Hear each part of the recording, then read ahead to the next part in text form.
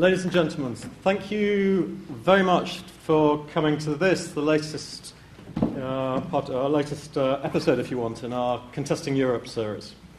Now, I'm Damien Chalmers. I'm from the Law Department and organised this with Professor Sarah Hobart from the European Institute. When Sarah and I organised this series, one of the things we had to think about was the increase in radical politics that has been associated with both the politicisation of the European Union and the onset of the sovereign debt crisis. And there are few people better to talk about that than Professor Mabel Berezin. She is head of the sociology department at Cornell, having had academic posts at Harvard, UPenn, and UCLA. Associations read like a sort of a list of sort of prestigious universities where to go, universities you should visit in the world. They include Yale, Stanford, NYU, Surrey in Paris, and the EUI. Now, having started our initial work was on the emergence of fascism in Italy between the wars. She's perhaps best known in recent times for charting the link between European integration and the rise of the radical right, particularly her book, Illiberal Politics in Neoliberal Times, Culture, Security and Populism in the New Europe. She'll be talking today on that subject, and in particular what we see with, if you like, what's happened, if you like, since the sovereign debt crisis. Surprise what surprise, the old new nationalisms in post-security Europe. She will talk for about 40 minutes. It's all on Twitter. Well, you can follow it on Twitter at the hashtag #LSEBerezin. I only have one thing more to ask, which is please follow it on Twitter, but please turn off your mobile phones. She will also take questions afterwards. I hope you will join me in welcoming Mabel to the floor.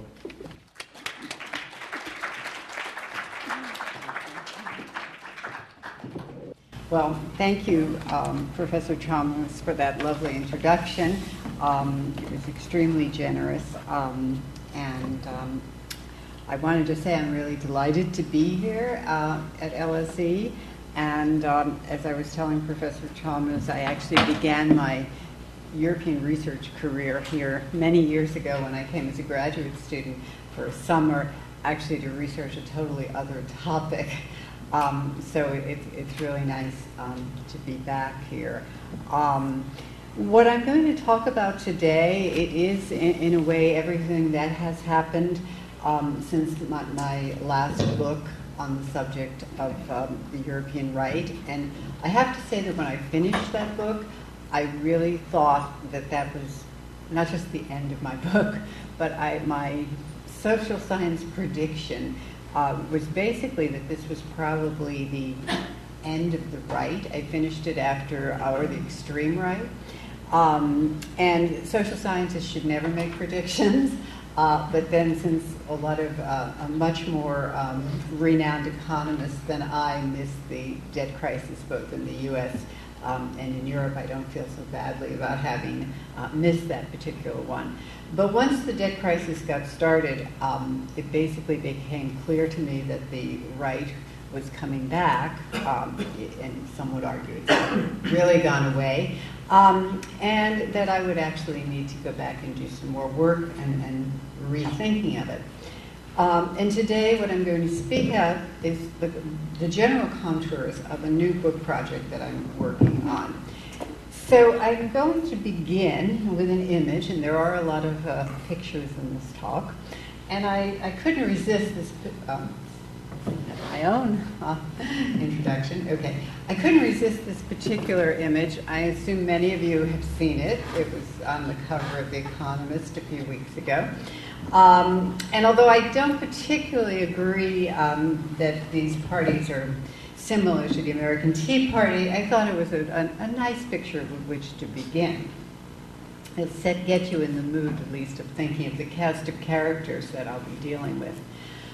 So the first thing I'm going to do, since I'm going to cover a lot of territory in this talk, I decided to do a little mapping of the arguments that I'm going to make. And basically, I'm going to try to lay out here the link between what I see as the link between the sovereign debt crisis and what I call the retreat to the nation. And basically, I have a few propositions that are important, I think, to keep in mind. First, this notion that there is the acceleration, what I'm calling the acceleration and the normalization of the nationalist right in contemporary Europe is a kind of collateral damage from the sovereign debt crisis that has basically exacerbated pre-existing fault lines in the European Union project. And those fault lines, I think about them, that is, if the Europe that the 1992 Maastricht Treaty formalized and the subsequent European Monetary Union never really reconciled what I call the institutional and emotional claims of the nation state with the structural demands of belonging to a supranational national political entity. In this case, if one takes this position, then the sovereign debt crisis may be viewed as a tipping point that has exposed some of the cracks in the European infrastructure, as well as its shaky foundations. Moving over to Europe, the nation, and the right, I have a few points that I also want to lay out there. First of all, that the nationalist right didn't really end with World War II. And the right has been with us, if one looks historically, for the entire post-war period. The second point is that national belonging and attachment has always been part of the European political experience. And that the third point is that sovereign debt crisis has provided an opening for right nationalist parties that already existed. The opening actually allowed some of these parties, not all of them, to mobilize feelings that were already in place. So these are the kinds of issues that I hope that the points that the data, the evidence I present tonight actually help to illustrate. So the organization of the talk is roughly in three parts. In the first part, I want to actually discuss some recent elections in Europe that were viewed as surprising, and which I believe crystallized a discussion in the public sphere about a return to the politics of the 1930s. The second thing I want to look at is the contours of the European right as I see it developing. And then the last part of the talk, I want to ask and speculate as to why journalists and why do social analysts, from journalists to academics, write about and talk about the nationalist right as if it were a newly emerging political phenomenon. So this is the general lay of the land for the lecture this evening. So let me begin. 2012. This is a period that it grabbed my attention as well as the attention of the public intellectuals and academics writ large that I'm talking about. And basically I'm calling it a springtime of anxious and angry peoples. And basically what I'm interested in are three elections that I've kind of recategorized as surprises, okay? And they are the first, round one of the French presidential election, which happened April 22nd. The Dutch parliamentary dissolution, which actually people noticed less than the French election. And then the third is the Greek parliamentary election, which is what really grabbed the attention in many ways of the international media. After this election, after these three elections in that spring, there was a noticeable uptick in the international media, focusing attention on questions such as, are we returning to the 1930s? And I listed out here on the slide some of the headlines which were more or less typical of the kinds of journalism that one can find on this. And I don't have any citations to it. It was just a random grouping of articles that, I have tons of these articles because it was so in vogue and continues to be in vogue to frame events in this way. So we have Golden Dawn, that's the Greek party, the Greek neo-Nazi party, and the rise of fascism. Europe on the verge of a nervous breakdown. Are we on the brink of repeating the catastrophe of the 1930s? Hitler who? Again, this is about the Greeks. And actually, Paul Krugman, who's actually been doing a running commentary on Europe and the dangers of austerity since 2009, in the spring of 2012 writes an article, those revolting Europeans, and actually says something positive about the European voters. I'm not sure what he was thinking about exactly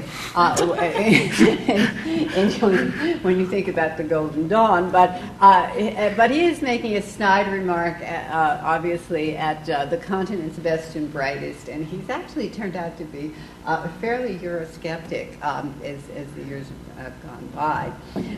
So this is and if you doubt that these aren't just some of my favorite articles that I found in my computer file, I actually just recently did asked a research assistant to actually try to nail down for me numerically this issue of has there been a real rise in newspaper. Let me see if my pointer works.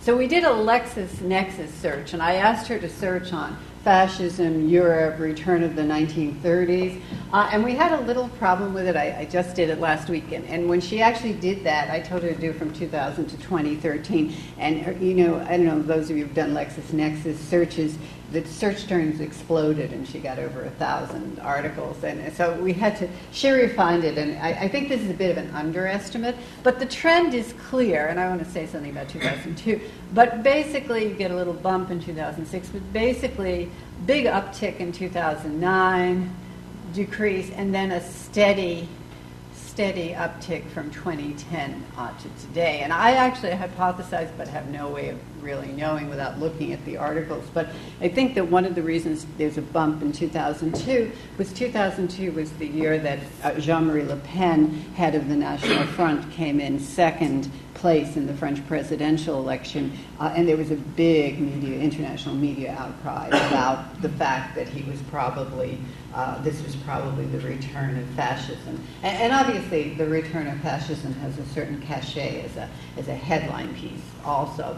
But I think more interesting in a way than more telling in a way than the international media or even some of the academic writing is the fact that it was in spring 2012 that you started to get recognition of the threat of the extremists from very unlikely sources, and that is what I call official anxiety. So you get Herman van, I'm going to not say his name quite, Rompuy, President of the European Council, addressing the Romanian Parliament on April 25th. That's 3 days after the French election.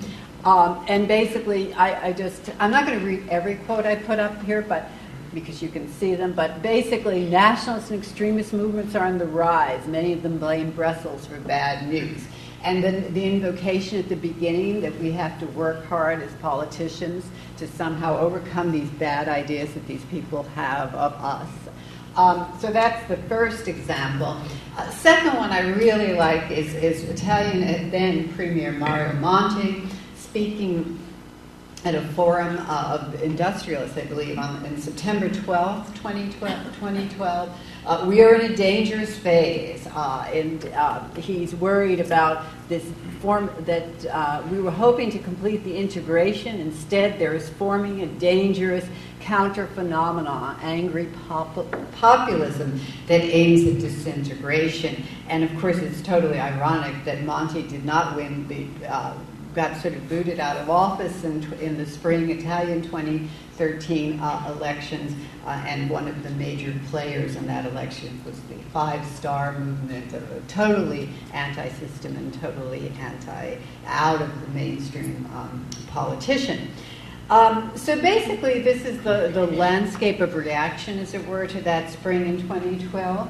And I want to actually now go and show you some of them, go in a little bit more in visual detail of some of these events. First of all, in the spring of 2012, I happened to be in Paris, and I happened to be there as Jean-Luc Mélenchon started a counter-movement, in part because he was somewhat afraid of the rise or the salience of the National Front. And second, also, it was in response to Hollande, who a lot of people felt at the time was a weak alternative to Sarkozy, or not sufficiently, was too similar to Sarkozy to make a viable left candidate. Interestingly enough, I have some pictures from this thing.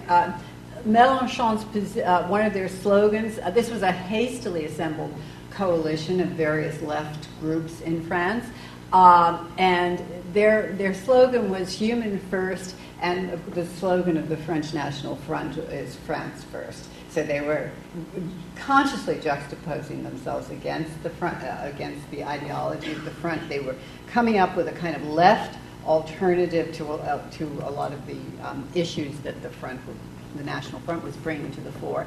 And to give you an example, the National Front, as you'll see, is very anti-Europeanization, and one of their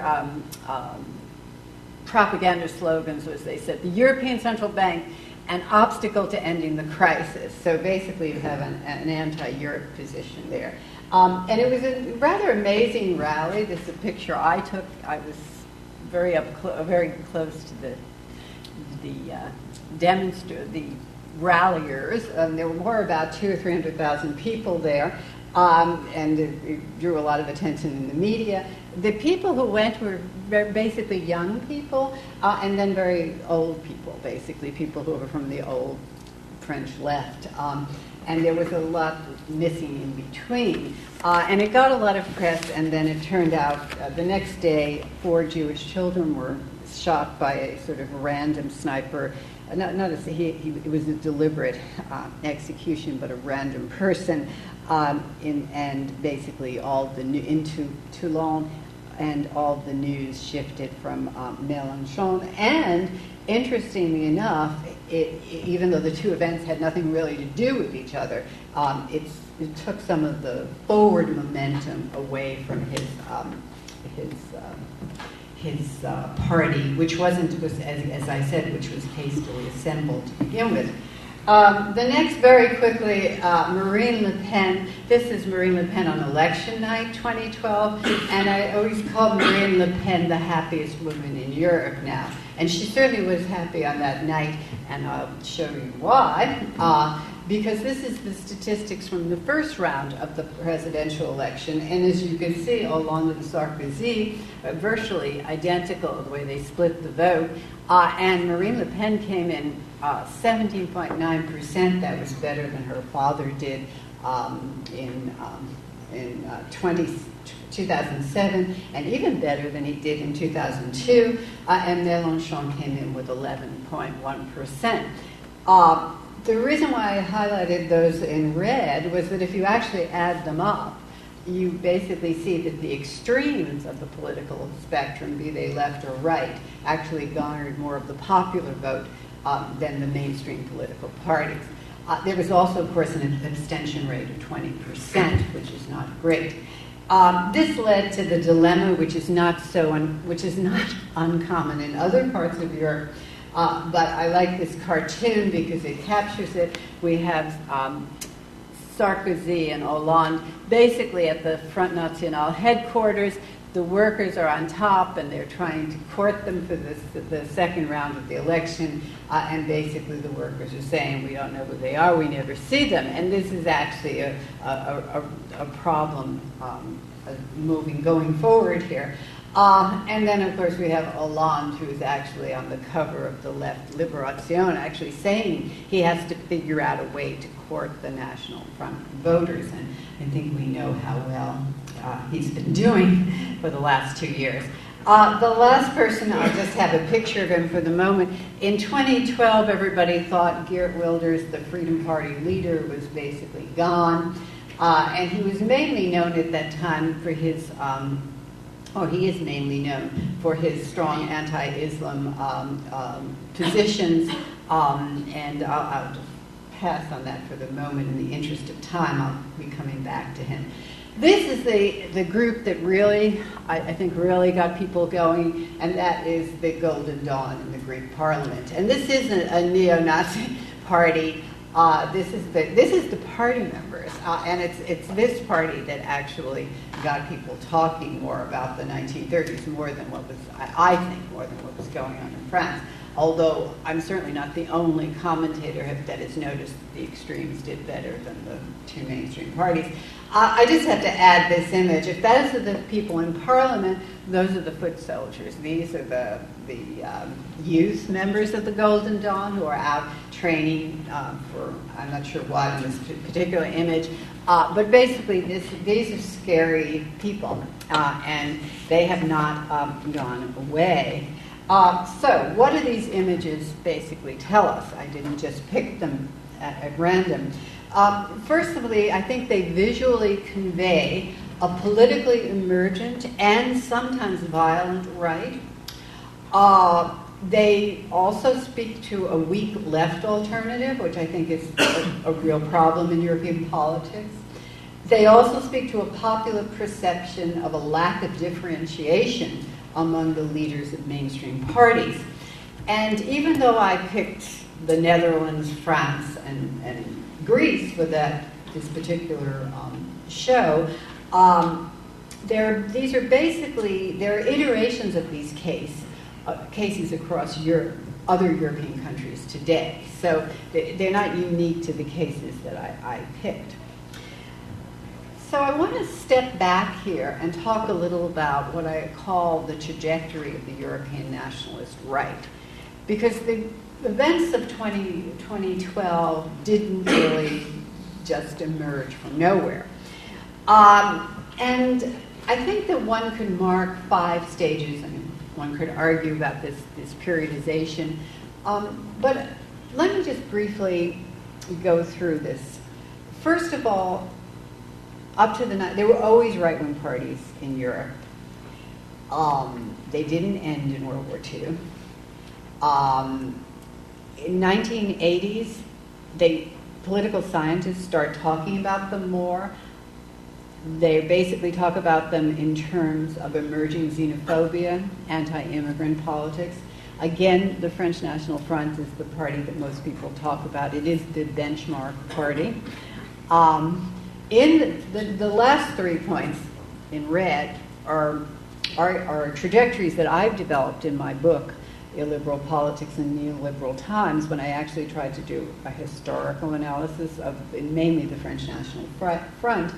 But I argue in that book that you could begin to see in the 1990s a shift, not exactly away from immigration politics, but a shift towards Europe as a focal point and as a point of dismay, basically. From 2000 to 2009, it becomes much clearer that integration in Europe is a concern, and a much easier concern to put forth because unlike saying I don't like immigrants, where you're saying you don't like a particular group, you can say you don't like this sort of amorphous entity called Europe. And it's much more acceptable, and I think some of the electoral success of right parties, particularly the French party, had to do with this more legitimate discourse. And then lastly, the beginning of the debt crisis, and where it really started taking off in 2010, and what I call normalization. From that point, I see a couple of things that have characterized what I call post-crisis Europe. First of all, initially there was a push to a center-right and an even weaker left. And the 2009 parliamentary elections were one example of that, where the left did really badly.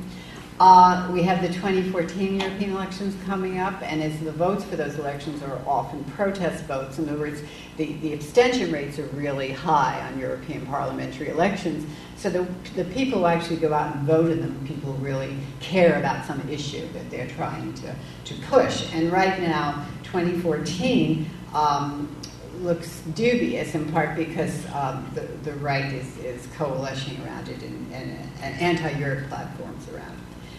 So the first characteristic is this declining left. Let's just agree on that, and we'll just say a push to the center right. The second is this emergence or salience, I like that term better, extreme right. And then the third thing that has characterized European politics in the post-crisis period is popular mass mobilizations against austerity. And all of these will figure in my wrap-up as to why I think these issues are, why I think this surprising events happen. What I'd like to do now is actually just turn to, when I talk about, I'm making an argument that there's a connection between the right and the European debt crisis. So I'd like us to look at this table. It's based actually on a database that I put together with a graduate student of every, mainly Western European right-wing party from 1970 to 2012. There were 181 elections in the database. For reasons of visual clarity, I only pulled out 5, and there are reasons why I picked those. But the general chart looks a lot like, what I have here, basically parties in existence having very small percentages of the votes. I call the 1980s period the beginning of neoliberalism. You get a beginning acceleration in France. European integration accelerates. You get Netherlands comes into the picture. You have Sweden, where you wouldn't expect to find one of these parties. So you get sort of a loose upward curve there. Down here, then we get up to 2000. More people are in that. The percentage isn't as high, but more people are here in the going upwards. And then the really weird kind of a set of elections. When the crisis begins, you get in you get new entries, as it were. I mean, if you think of France as a kind of stable and benchmark figure of the European right, then Sweden, Finland, Greece, and the Netherlands so is an in-between case, are certainly new entries. And what I want to show with this, in addition to that upward slope, is basically that if you look at Finland, 19% for the true Finns in 2011. Sorry if I'm not managing my light sticker. But look, absolutely no 1.6, 4.0, virtually nothing. Even this is a French legislative election, a little bit more complicated story here. 13.6 in 2012, way up from 2007. Greece is the most interesting case because when analysts, and there are lots of political scientists who write on right-wing parties, when we were doing our data collection, we were basically writing about this party, Laos. They had absolutely nothing. They totally dropped out in 2012. And here you have the Golden Dawn, which had been around since 1980, suddenly gets 7% of the vote. Netherlands in 2012, Wilders, who was the leader of the Party for Freedom, drops out. Sweden is another one of these cases. Basically nothing, and then suddenly an uptick. And that's the point of why I'm showing you those numbers, because what I'm trying to show you is the relative uptick rather than the absolute presence of these people. Okay. Another phenomenon starts happening at the same time that we're getting this uptick in the presence of the right, and that is heads of state begin to start talking about multiculturalism, but not in a positive way. So in October 2010, we get Angela Merkel telling a gathering of youth members of the Democratic Union that Germany's attempt to build a multicultural society had failed, utterly failed, and that actually went all through the international media when she said that. David Cameron, 2011, was actually addressing the Munich Security Conference. I don't have an exact quote from him because I couldn't actually nail it down, but he said a very similar thing, that basically he was giving a lecture on Islamic extremism and suddenly multiculturalism was a bad thing. And Sarkozy, president at the time of France, couldn't resist, didn't want to be left out of the action, as it were, so he too came in and said multiculturalism was really bad. Now, what's interesting about this is at this conjuncture, 2010, 2011, you're starting to see what I call parallel movements, basically a scrambling of political rhetoric. Nationalist appeals to identities and practices, they're not new. But you normally didn't hear heads of state actually making these appeals, and especially heads of state that were committed to the European project. They have typically not led the national identity charge, and criticisms of multiculturalism often came from the right, not the center right, or the left. Rightists, and I have a flip thing here, began talking like leftists when they were not talking about multiculturalism or Islam. And you start to see a much more clear shift in public rhetoric, right-wing public rhetoric and persuasion, a shift from identity politics to what I call economic populism. And let me give you an example here. Basically, we have Timo Swaney, head of the True Finns. And again, for time reason, I don't want to read every part of this, but at the risk of being accused of populism, it is not the little guy who benefits. And then he goes on. He talks about the old vision of Europe, the peace vision of Europe, and he says, this is a Europe worth having, so it was great distress that I see the project being put in jeopardy by a political elite who would sacrifice the interests of Europe's ordinary people in order to protect certain corporate interests. And one of the things I really find fascinating is that the Wall Street Journal has given a platform to a lot of these right-wingers in the last 2 years, and I'm not exactly sure why. 2011, we get Marine Le Pen suddenly talking about economic patriotism and social patrimony. This is when she has become invested as head of the Front National. She talks about in the French presidential election of 2012, our choices will be binary. It'll be against globalization, that is deregulation, alignment with the lowest social bidder, demographic subversion, the dilution of the values of our civilization. The choice will be the nation. She always needs American-style market economy when she talks about globalization, but you see her blending both the old nationalist discourse with the economic populism. So basically what I see, what I would argue is happening is that one of the things I showed in my book, that you could see 9/11 actually gave a certain legitimacy to the claim that immigrants were dangerous. And now the sovereign debt crisis is giving a certain legitimacy to the popular claim that Europe was dangerous. And all of these claims were floating around. They didn't just come from nowhere, but suddenly the events sort of came upon them that made it sort of okay to say this. And this is basically what I call the normalization of the right. And that is the analytic term that captures the twin phenomenon of the electoral salience of the European right and the mainstreaming of nationalist ideas, languages, and practices. So, and I'm moving into the third segment of this talk. I hope I'm doing okay on time. Oh, good. Okay.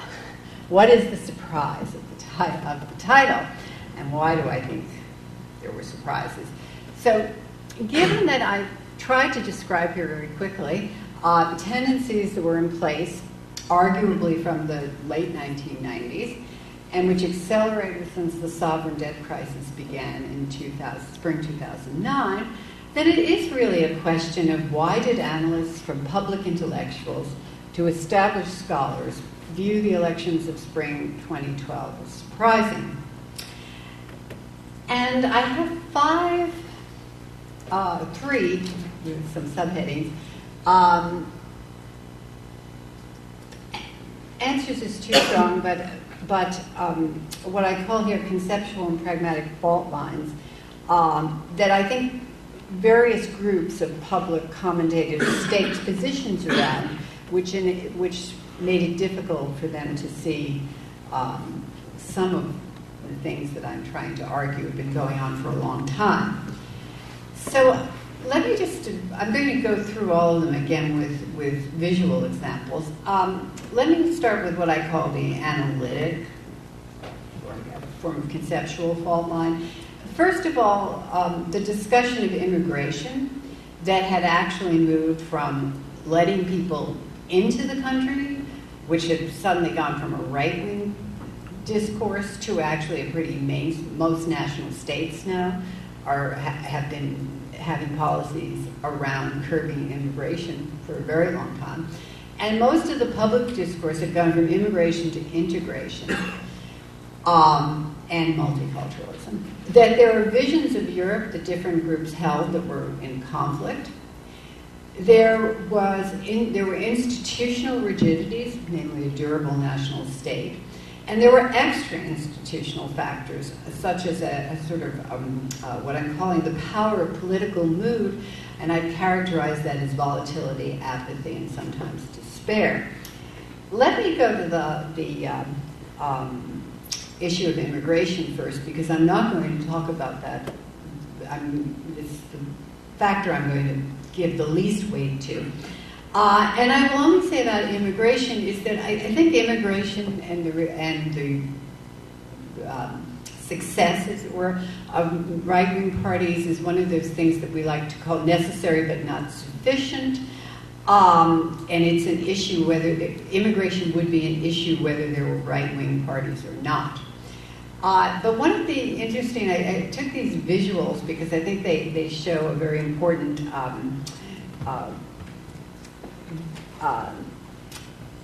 visual of how the story of immigration has changed. This is from, or the fact of immigration. This is SOS Racisme, 1985, was a French organization. As the National Front seemed to be getting, it was getting electoral votes, and immigration was one of their big issues. This organization was founded. It still exists. It has outposts in other European countries. And its motto, it was basically a defense of immigrants, and its motto was don't touch my, hands off my buddy, essentially. And one of the reasons I like, these are images from their website, is that basically the discussion at that point was between individuals. It's the two hands grasping together. It's my buddy. And a vision of immigration that's focused on individuals is basically a vision that's focused on numbers, who comes into the country, who doesn't. I think this is as good a symbol of the shift in immigration discourse, both from the point of view of the state and from immigrants themselves.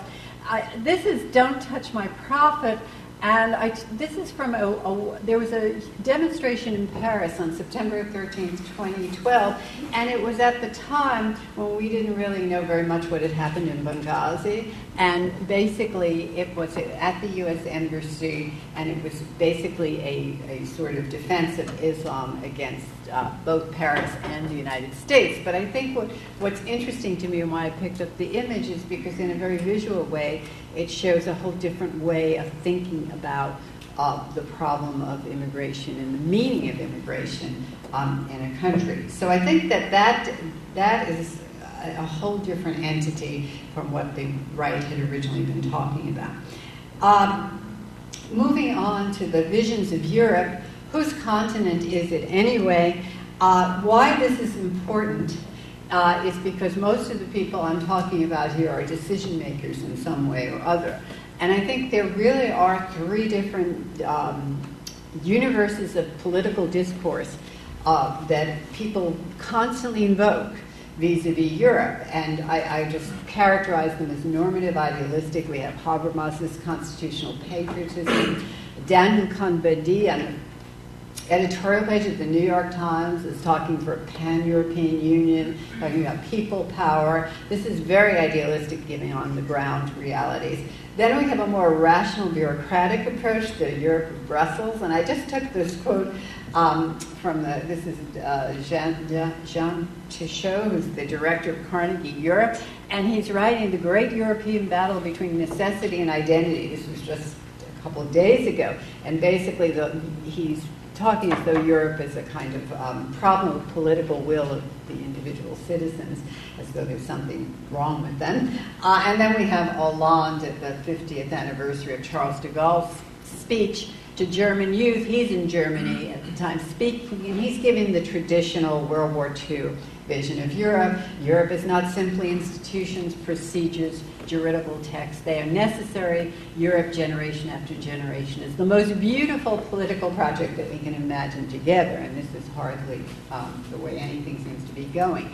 So what's important about these different things, and a lot of times if you follow the threads, and I'm sure most of these discourses you are all familiar with, is it sometimes not only doesn't seem, it almost seems like people they aren't even talking about the same continent, let alone one rarely sees these groups in the same room together. Let me move on to the issue of the national, the durable nation, the institutional thing. And I like this slide. This is from a Pew study, European Unity on the Rocks, May 2012. It didn't take into account the elections. I think this is like, it's just, well, if you have any doubts about who's going to help who and bail out who in the sovereign debt crisis, I just think this is such a...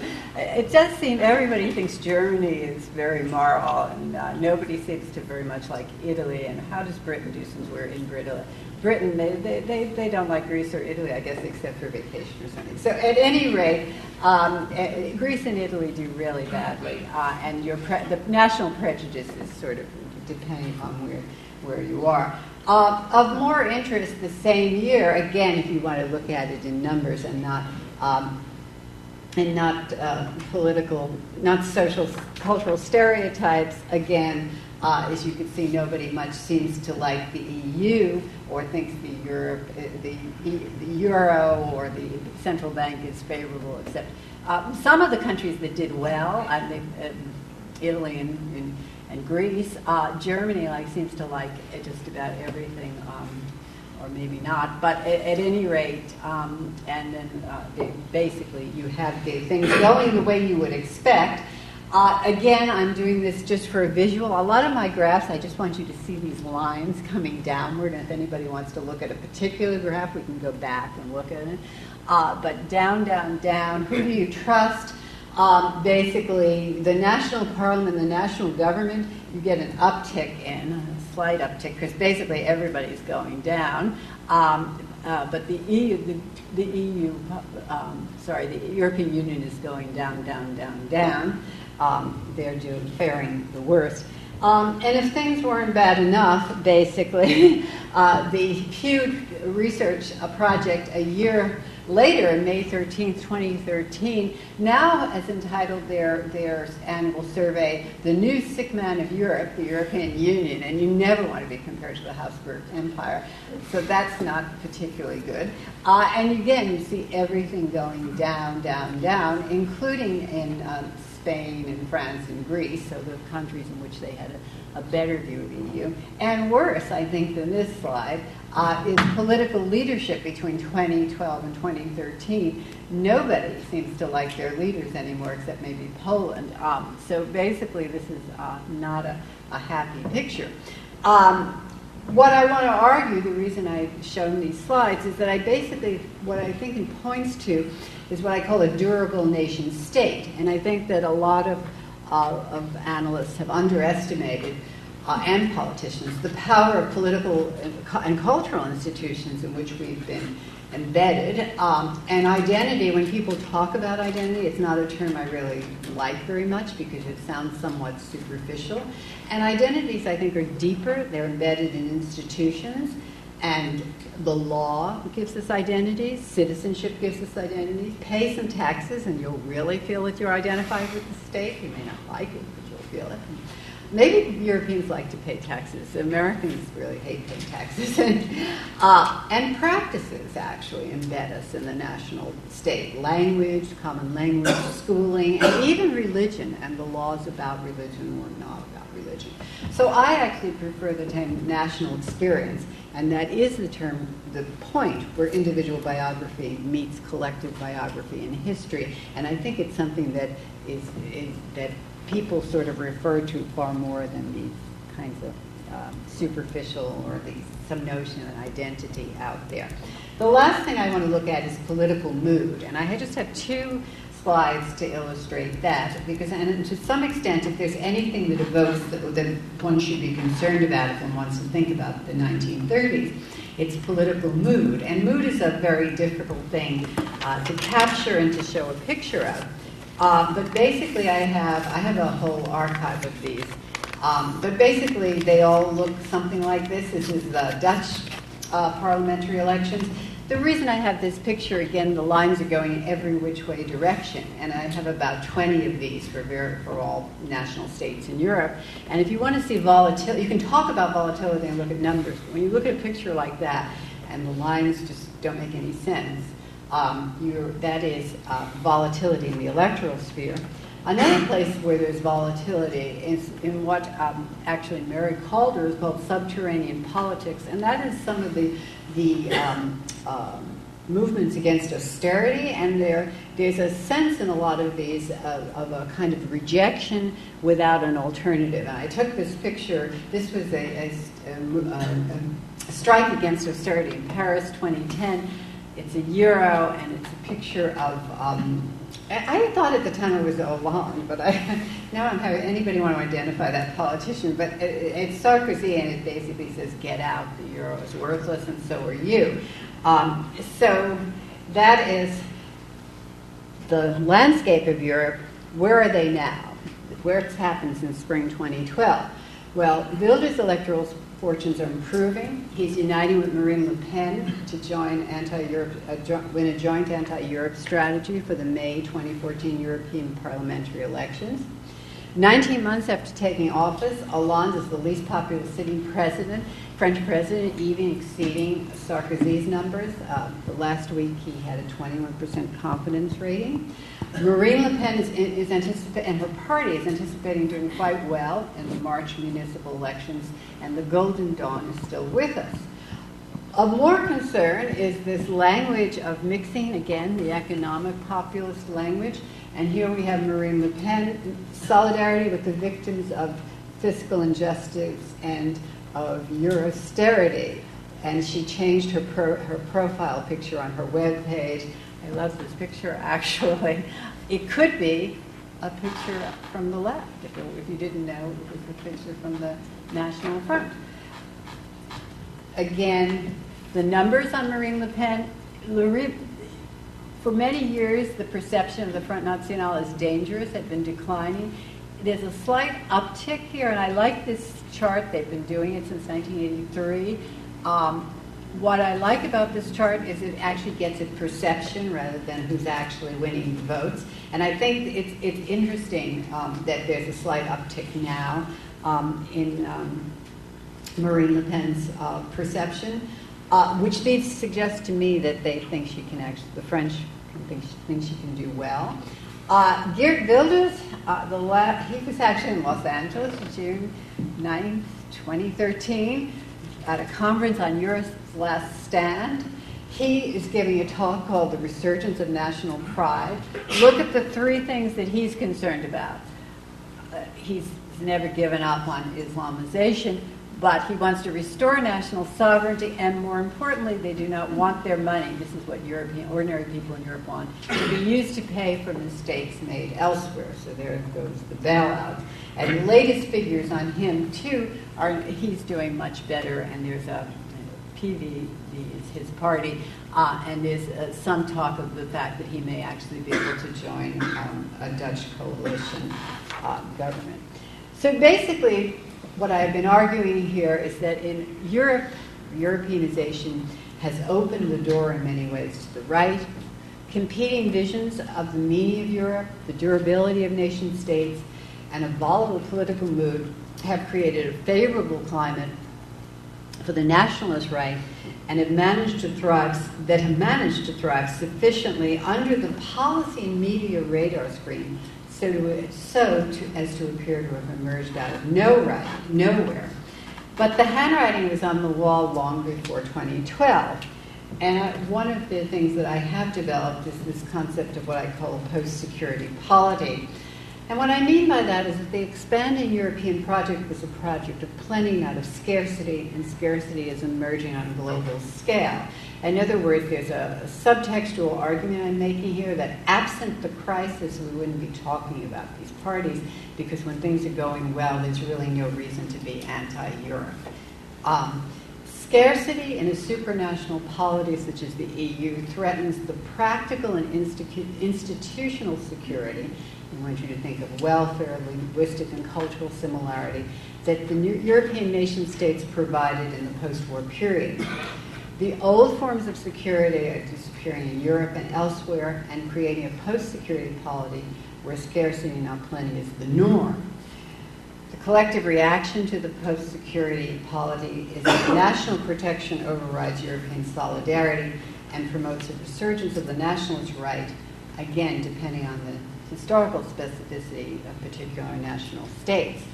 I can't think of a better, in thinking of the 1930s and where we're at and where we're going next, or what the future holds for us, I really can't think of a better way to end this talk than to quote from John Maynard Keynes in The Economic Consequences of Peace. And he's obviously talking about Versailles. And he says,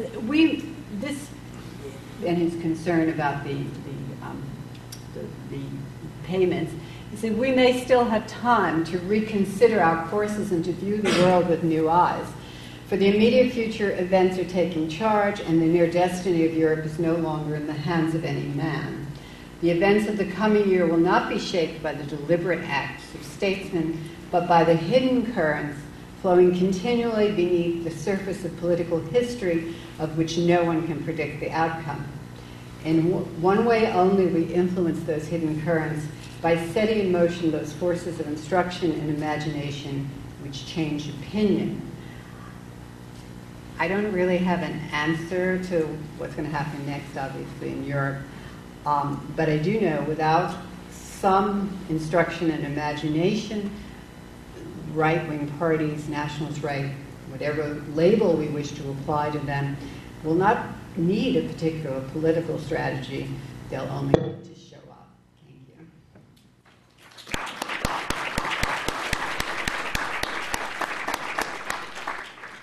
Thank you. That was absolutely fantastic. We've got about half an hour for questions. If I just... And there are roving mics around. We'll take them, if it's okay, in groups of 3. So, gentlemen, just there. If people could identify them, or if they want to, if people identify themselves, that would be nice. So. My name's Matthew, I'm a former student here at the LSE. I had a question about Geert Wilders' alliance with Marine Le Pen. Previously, he'd been very careful to keep his distance from more extreme far-right parties. And yet he seems to have shifted now with this alliance with Marine Le Pen. So I was just wondering if you could give me your thoughts on that. Should we just take a couple of questions? Actually, I need to get them there. And just a question over there. Carl Levy-Goldsmiths. I think, being pedantic, I think there is an upsurge in the right in the late 60s, early 70s, and then it disappears, which is an interesting point. But 68... you see the rise of the right, or around mid-60s in Germany and certainly in Italy. And in the United States, George Wallace and the Nixon Southern strategy. So that's one point. The other point I wanted to make was, if I can be counterintuitive about all of this, I do think that if you look at UKIP, for instance, which is supposed to be anti-Europe, actually, the biggest thing, if you actually look at what people are talking about, if you dig into the polls, it's really immigration more than Europe. And also this general feeling of some nostalgic British past. So it's a bit more complicated. I think Europe becomes a kind of catalyzing agent for lots of different things. But I'm not sure if Europe is that is really that important for the voters, to be honest with you. And the third point, what about Germany? I mean, Germany is the biggest country in Europe. Germany was the place where the Nazis came from. We're going to talk about the far right. And in many ways, Germany is quite stable. I mean, even the anti-European movement that arose in the last election is, probably wouldn't be allowed even to the Tory party. They're very, moderate. There's nothing really serious there. So, I mean, I'm being counterintuitive here, but I'm not sure if the whole thing holds together that well. I think there are kind of variations that you're just going to skate over. Yeah. I'll take one more question just to the front here, the very front. Just here.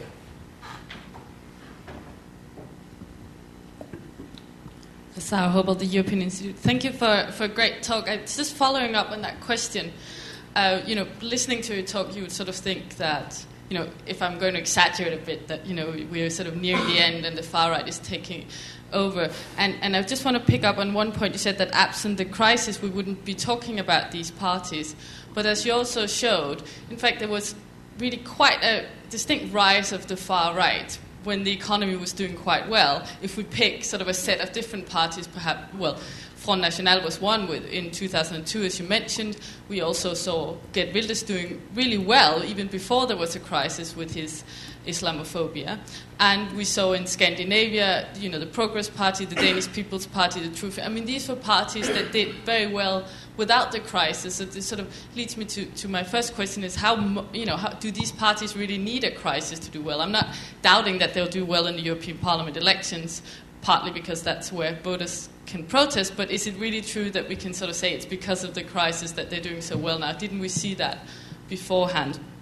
And then just the second point is you said, it's going down, no one likes Europe anymore. But we could have picked a different set of statistics that would have shown a different story. One story here is that if you look within the Eurozone, there has been no drop in support for the euro. If you ask Europeans in the Eurozone, who do you think is the most effective institution at managing the crisis, then we see that this is the EU across every country in the Eurozone. So, and there's been no drop in that either. So that shows a sort of split thing. On the one hand, yes, people don't have so much trust in the EU, but on the other hand, they seem to still think that this is the institution that's going to solve their problems ultimately. So this is just questioning this thing about this sort of, yes, of course, the nation state is durable, but are Europeans also thinking perhaps it's not sufficient? Do you want to, I don't know if you want to respond now. Well, there are a lot of questions here. Let me try to answer some of them, because, and I've heard a lot of these before in different ways. So the easiest one basically is the alliance with Le Pen, the Wilders one. And basically, if you follow what Marine Le Pen has been saying for the past, basically 4 years or so, her goal when she took over the party was actually to move it away from her father's rhetoric, provocative rhetoric. Now, there's been a big debate about, is this real? Is she just saying nice things? But she's basically the same person her father was. But I think if you actually look at their positions, she basically has a protectionist, workerist position. And the statistics in France right now basically show a lot of attraction, and people say they're going to vote who argued and never voted for the Front National before. So I guess my answer to your question is, aside from the fact that you should really never pay that, everything any politician says is always theater for what they, whatever it is they're doing. So whenever I do my analyses, I always feel like I'm working at a meta level.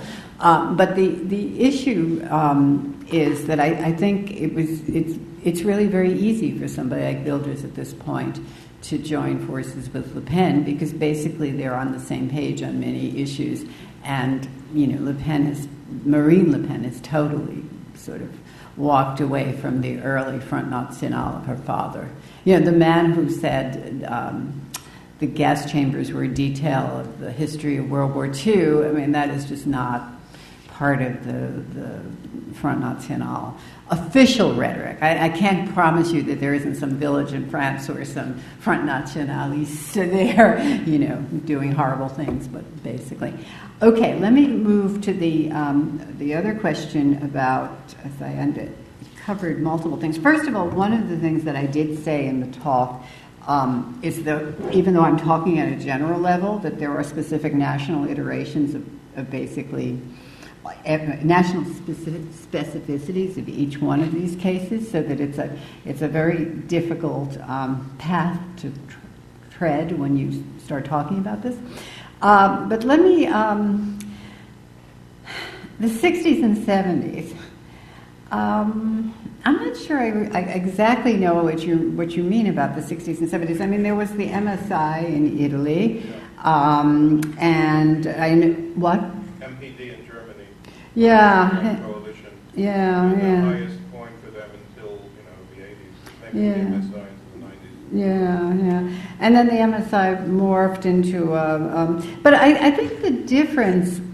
I think the difference that I would argue between that period and this period, and I really would have to think about it, because there was an issue of West European politics that came out in the early 80s, and it was like a survey of the European right, and it was a kind of odd issue for West European politics to devote itself to the European right then, because it seemed like there was no European right. And I remember when I was looking for my book and I was looking at that, it seemed a little quaint because most of those parties just weren't there anymore. So I think it's an issue of valence, and I think that a lot of these parties that you're referring to, a lot of people saw them as, extremist, bomb-throwing types of people, and therefore, were basically, some of them were put in the same category as some of the extremist leftist parties like the Brigata Rossa and the Baader Meinhof and that kind of thing. So that's not really an answer, but I think it's probably is a question of valence. And I don't know what to say about George Wallace, except that I started out by saying I don't think these parties are the same as the American Tea Party, and maybe I can tell you why at the end of the hour or something. Let me just go to England. England is interesting to me because I have to confess I don't know that much about it, because it's a new sort of salience, as it were. But had always assumed that you really wouldn't see this kind of a party in England, and I find some of the discourse unusual. But I don't have a story about England now except the anti-Europe thing. It almost seems like it's playing catch-up. It's actually talking about things that these other parties were talking about in an earlier period. What about Germany? There's probably a longer answer to this, but the shorter answer is I really think that in the case of Germany, the past protects. And now what will happen when people with the living memory of the past and people who grew up in the 1950s were the children of people with the living memory, when that generation is gone and that past isn't there anymore, it's an open question. But I think for the moment, and there is a whole, the German Constitution actually forbids the constitution of Nazi or right parties. I think that was your 3 parts. Oh, and now the next question, I had 3 parts about it. Do they need a crisis? I think they need something to do really well. I don't think they need a crisis. Obviously they were gathering votes. That's what all my data shows, and I'm sure that's what all the data shows. But I think they need some kind of a catalyst to make ordinary people. There's such a perception against these parties as, people you wouldn't vote for, parties of hate, etc., that there are 2 things going on. One, I think some of these parties want to be mainstream. They want to get into they don't want to be anti-system parties. They want to be part of the system. So they're changing a lot of their focus and making it much more, nationalism isn't necessarily a bad thing, and they're just emphasizing that, toning down on the xenophobia. And as I said when I talked about the scrambling of rhetorics, a lot of the people who are actually in power are talking about some of the same things. So do they need a crisis? It probably helps, and it probably will help them get more votes. I mean, I think it'll be really interesting to see what happens in May at the European elections. I don't want to predict any more than no one should be predicting. But if I had to guess, I'm watching Marine Le Pen really closely. I want to see to what extent she's really made this transformation. She's really a gifted politician. I didn't talk very much about political talent, but she certainly has it. This is an interesting point about the euros. I know that statistic about the people think that the euro institutions are the most effective way of solving the crisis, and yet on the other hand, nobody seems to trust the EU. So I think that's the point you were making. I know that statistic. I think it's really interesting. I don't have an explanation for it. It is a contradiction, obviously, and I should probably, when I actually write this, put that in and at least say something about it, but I don't have anything more to say about it now than I admit that it's a contradiction. But I think it's one of those contradictions that actually speak to the issue of mood and volatility that I find of concern, and that one of the reasons I showed all those lines going up and down, and as I said, I have a visual archive of these, just is that it can't be good for politics, in the normative statement, to have a populace, a voting populace, have so many different kinds of contradictory political opinions, mood shifts, voting for different people, and the only sort of alternative voice or social mobilization voice just expressing a kind of dismay at the situation, but having no alternative. So it's kind of a normative answer to what you're saying. Okay. And take first the question over there. Yeah, I'm just wondering, what's the correlation between the economic losers from the financial crisis and this uptick in the right-wing parties?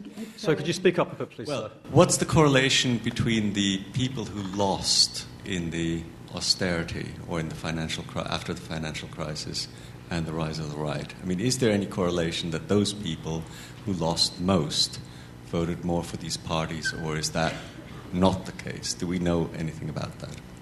And if we could next take the question right at the very back. Well, I'm a student here and I'm non-European, so forgive me for my ignorance. In one of your slides, you mentioned that the institutions and the cultural norms define the mindset of a society, if I'm not mistaken. When I look at the EU as an outsider, I would like to ask you that whether the EU is really a worthwhile project. We always mention crises. We are always talking about disparities. And if it is succeeding or successful enough, then what is the factor, despite the heterogeneity,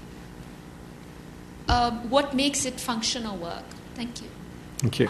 One more question. I suppose I ought to go to the gentleman who I pulled the mic away from, so just a little bit in front. Somebody else, I've got about 5. Oh, okay, in that case, we'll come back to you. Okay, then get the stewards working, so right in the very front. Barış Tekin, I'm a visiting fellow here at the European Institute. I just want to hear your views. How can you extend your analysis to the moderate right-wing parties, like the case of the UMP in France, like Union pour le Mouvement Populaire, because we all know that, starting from 2005, in year 2005, all these reports, etc., just told us the story of a lebenisation des esprits, like the extremization of like droitization, like right-wing shift in French politics. Like, how can you extend this? Because we all know that, then the extreme right-wing parties are just one particular, like, dimension of the problem. We also know that at the center of the political spectrum, we also have extreme right-wing views. Like, that Sarkozy was the one, he was pro-European. In fact, he was the most pro-European of French politics, except like the head of the UDF of the time, Beirut. But he was also the one who just expulsed, who just organized the expulsion of the Roma people. Like, then how can you just extend your analysis to comprise the central right-wing parties like the French UMP? Thank you. Mabel, do you want to? I don't know if you want to come back. In a talk like this, it sounds like there are more elections than we're absolutely talking about. I mean, I'm talking about 181 parliamentary elections from 1970 in Europe. This is addressing the question of the correlations between did the losers of the crisis vote more for these parties. I think it's a very basically what you really need is voting data from each one of the elections that I'm talking about, the 5 elections, I guess you could say, that I put out there.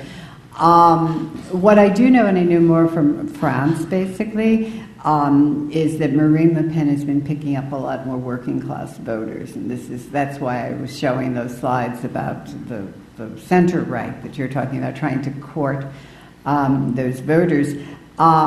There have been political scientists in France who have studied this, exactly what you're asking, and have written certainly after the 2012 elections, that, it's the same old constituency that has always voted for these people, basically the rural people who sort of have a looking backwards approach. That it's not necessarily that they're losers of globalization, they're just sort of recidivist citizens. I think the answer isn't in yet, and I think we need to look more carefully at how the constituents, who's actually voting for these parties and how that's changing. And not only how it's changing in an aggregate level, but because aggregate statistics can sort of betray more interesting sectoral changes.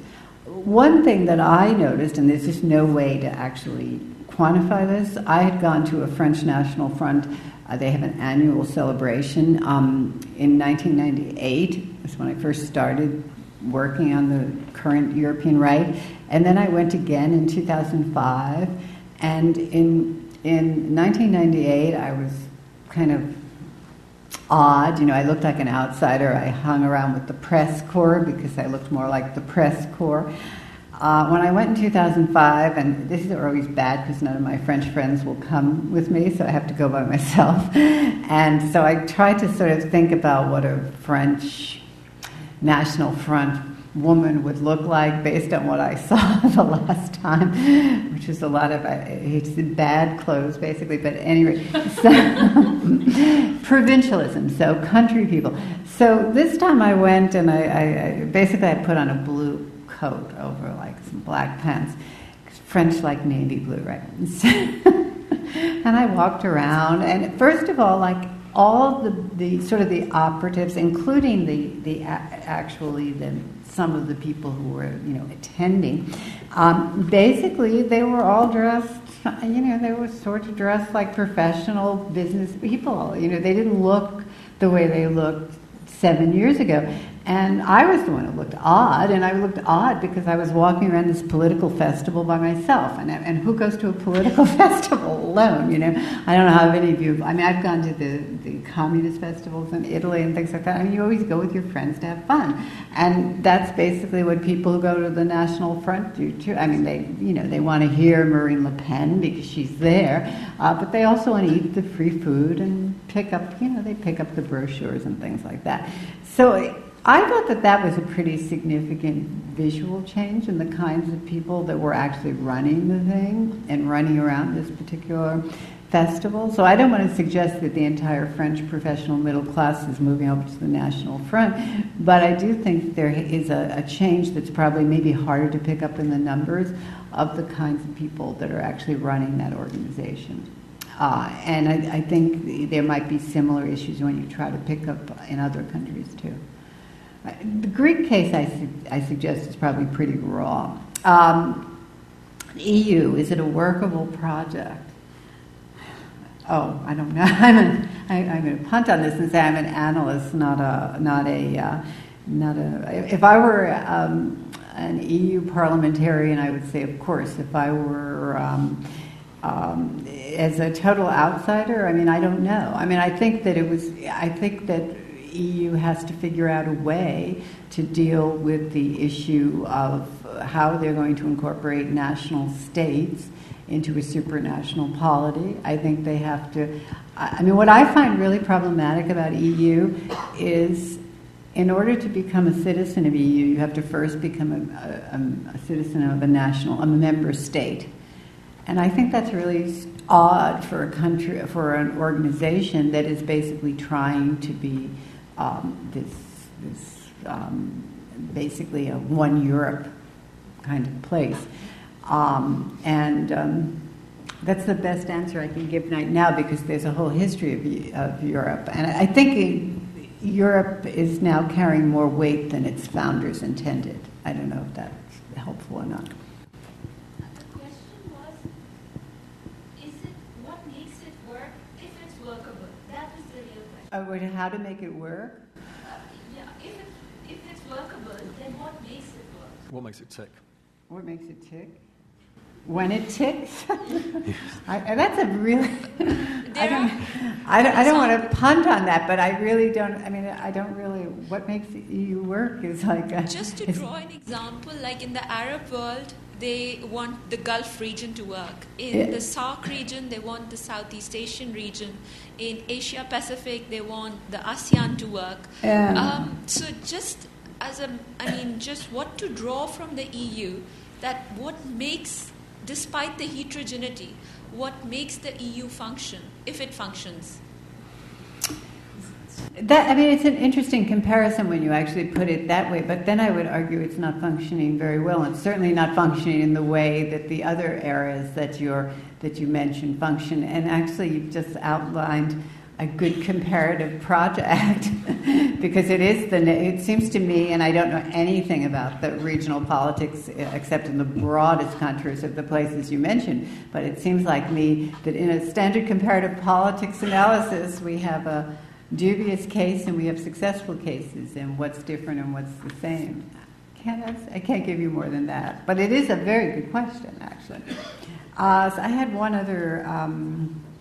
The question at the front about the spectrum. Right. Yeah, the spectrum. Yes, I know that Sarkozy was sending the Roma out in that summer, and also that he was also starting a national identity campaign that didn't work very well. I think this is one of the points that I was actually trying to make about the scrambling of political ideas, and that basically the center-right and even the left, to a certain extent, are taking over some of these ideas from the right parties. But I do think one of the reasons I made the point about immigration is one of the things I thought was really interesting when I did my book on this, although there's enormous amounts of literature on immigration. I mean, immigration is a state issue that has to be handled some way or another. In other words, you have to have a policy around immigration. And that's neither a left nor right issue. I mean, what the solution is can be left or right, but it's not an issue that can be left without a policy. And I do think it's interesting that Sarkozy people were saying he was doing that because he wanted to capture those Marine Le Pen voters, but in the end it didn't work. But I wouldn't equate all center-right parties with extreme right. I mean, because center parties have different meanings in the European context. So that's maybe not a satisfactory answer, but it's the best I can sort of do with what I understand your question to be. Or right now. I mean, we could talk about it for a long time, probably.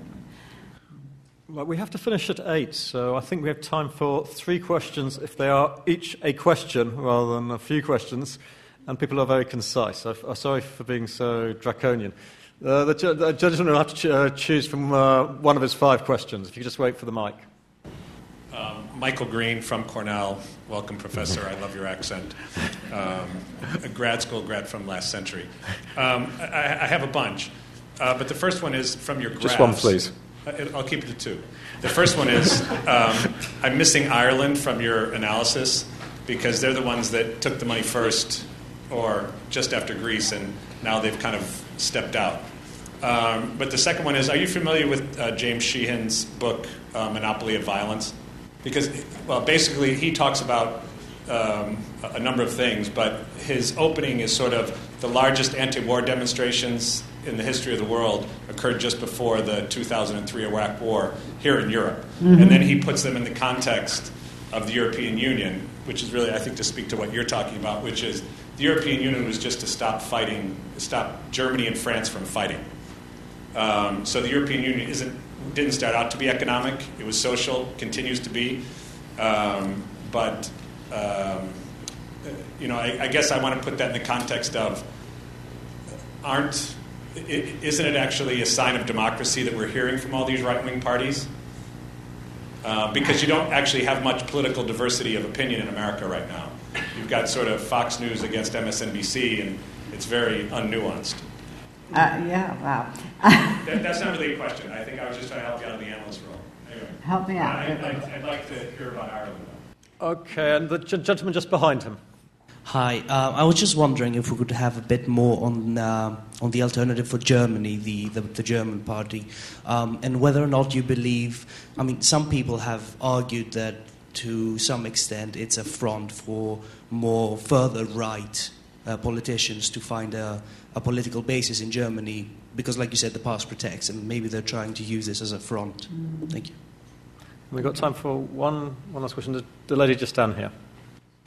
Thank you. Hi, I'm also a current student here and a former Cornellian, former student of yours. Really? What's that? Who are you? You'll have to...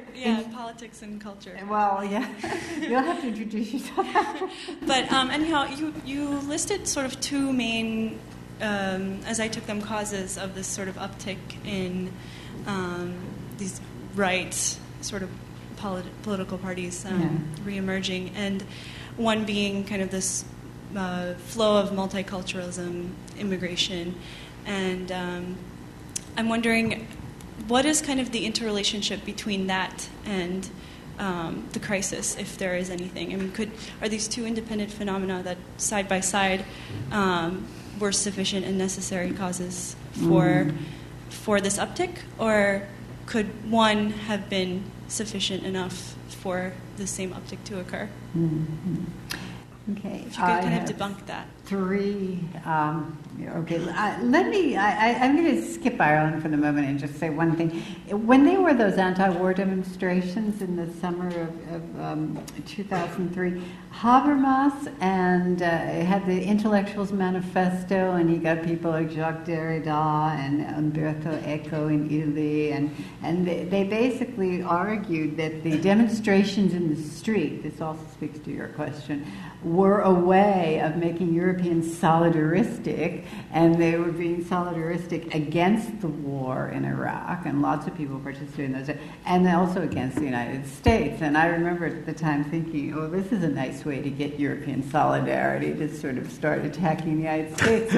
Very odd on World War II playing itself out in odd ways. But it was a moment of solidarity. The second thing that happened, I don't know if it happened, I can't remember if it happened in the summer of 2003 or not, but it really struck me again as one of these European moments. And notice they were all, crisis, different kinds of crisis. But when was the London subway bombings? What year was that? 2005. 2005, okay. And I was in Stockholm. There was actually a conference that I was at. And one of the things that happened there was, and I was watching Swedish television, a couple of days after the bombings, there was a moment, Blair, I guess, and some European leaders declared a moment of silence across Europe. Everybody's supposed to have their television on and watch this silence. in solidarity with the citizens of Britain. And I thought to myself at that time, like the Iraq War demonstrations, here you are getting European solidarity against something that's basically, an attack. I mean, it is an attack. There's no other way to. So that's kind of like a negative way. I mean, there's the argument. One argument about identities is you really congeal your identities, or when you have an external enemy, and certainly that's what the dynamic I saw going on there. I thought it was a kind of sad dynamic because I thought it was a negative affirmation rather than a positive affirmation. You said something about democracy also that I wanted to say. Yes, they are getting elected. People are elected. These are all democratic. These have democratic institutions and people are elected. And if the right-wing parties get elected, that's it. That's what we are supposedly in a democracy in these countries. And I think that the European institutions, which are very, the national institutions, are extremely mature, and that's one of the reasons why I think it'll be interesting to see how the careers of some of these politicians play themselves out. But the point is, if Marine Le Pen or if Wilders sufficiently moves themselves to the center right and they get elected, then it's a democracy. And I think I have no time to talk about now, and I know less about, or marginally more about than I can talk about Ireland, is what's going on in Eastern Europe, which I think is another very interesting case. Ireland I don't really have much to say about, in part because they, and maybe I should think more about it, because they've never really had a right movement, although they did have one of these elections that had a big shift around the same time as the elections that I put up, but it wasn't a move to the right, basically. So I'm going to have to leave the alternative for Germany. That is an interesting possibility. Who asked me about Germany? Just up at the back. It's an interesting possibility. I'll have to think more about it and learn a little bit more about the case. The cases I'm most interested in now are Hungary, Greece, and then the France and Netherlands one. But it is interesting. But I still think until the whole World War II generation has died out, including those people who came of age in the 1950s, you still have a fairly protective mechanism. I'm not sure I got the last question about multiculturalism and the crisis, but I think that probably. The issue about multiculturalism, this person just pointed out about Sarkozy sending the Roma out of France, and I think that, I don't think that immigration alone, or immigration as has now become a discussion of integration, is sufficient to get any of these parties have the kind of success, and I put quotes around success, that we see occurring. Now, this Greek party is interesting because it's running around with neo-Nazi symbols and it's violently anti-immigrant. But I think that within the sort of core of Western Europe, this may sound like I'm punting it, but there are many more, the toleration is much more of a ingrained kind of social value than non-toleration.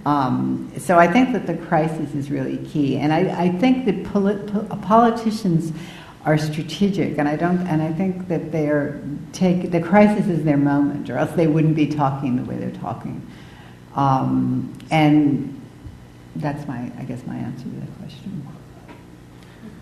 Well, I have just two things to do to wrap up. The first is to tell you a little bit about our next event, which is on the 11th of March. And I think it's a fantastic event. It's the Crisis of European Democracy.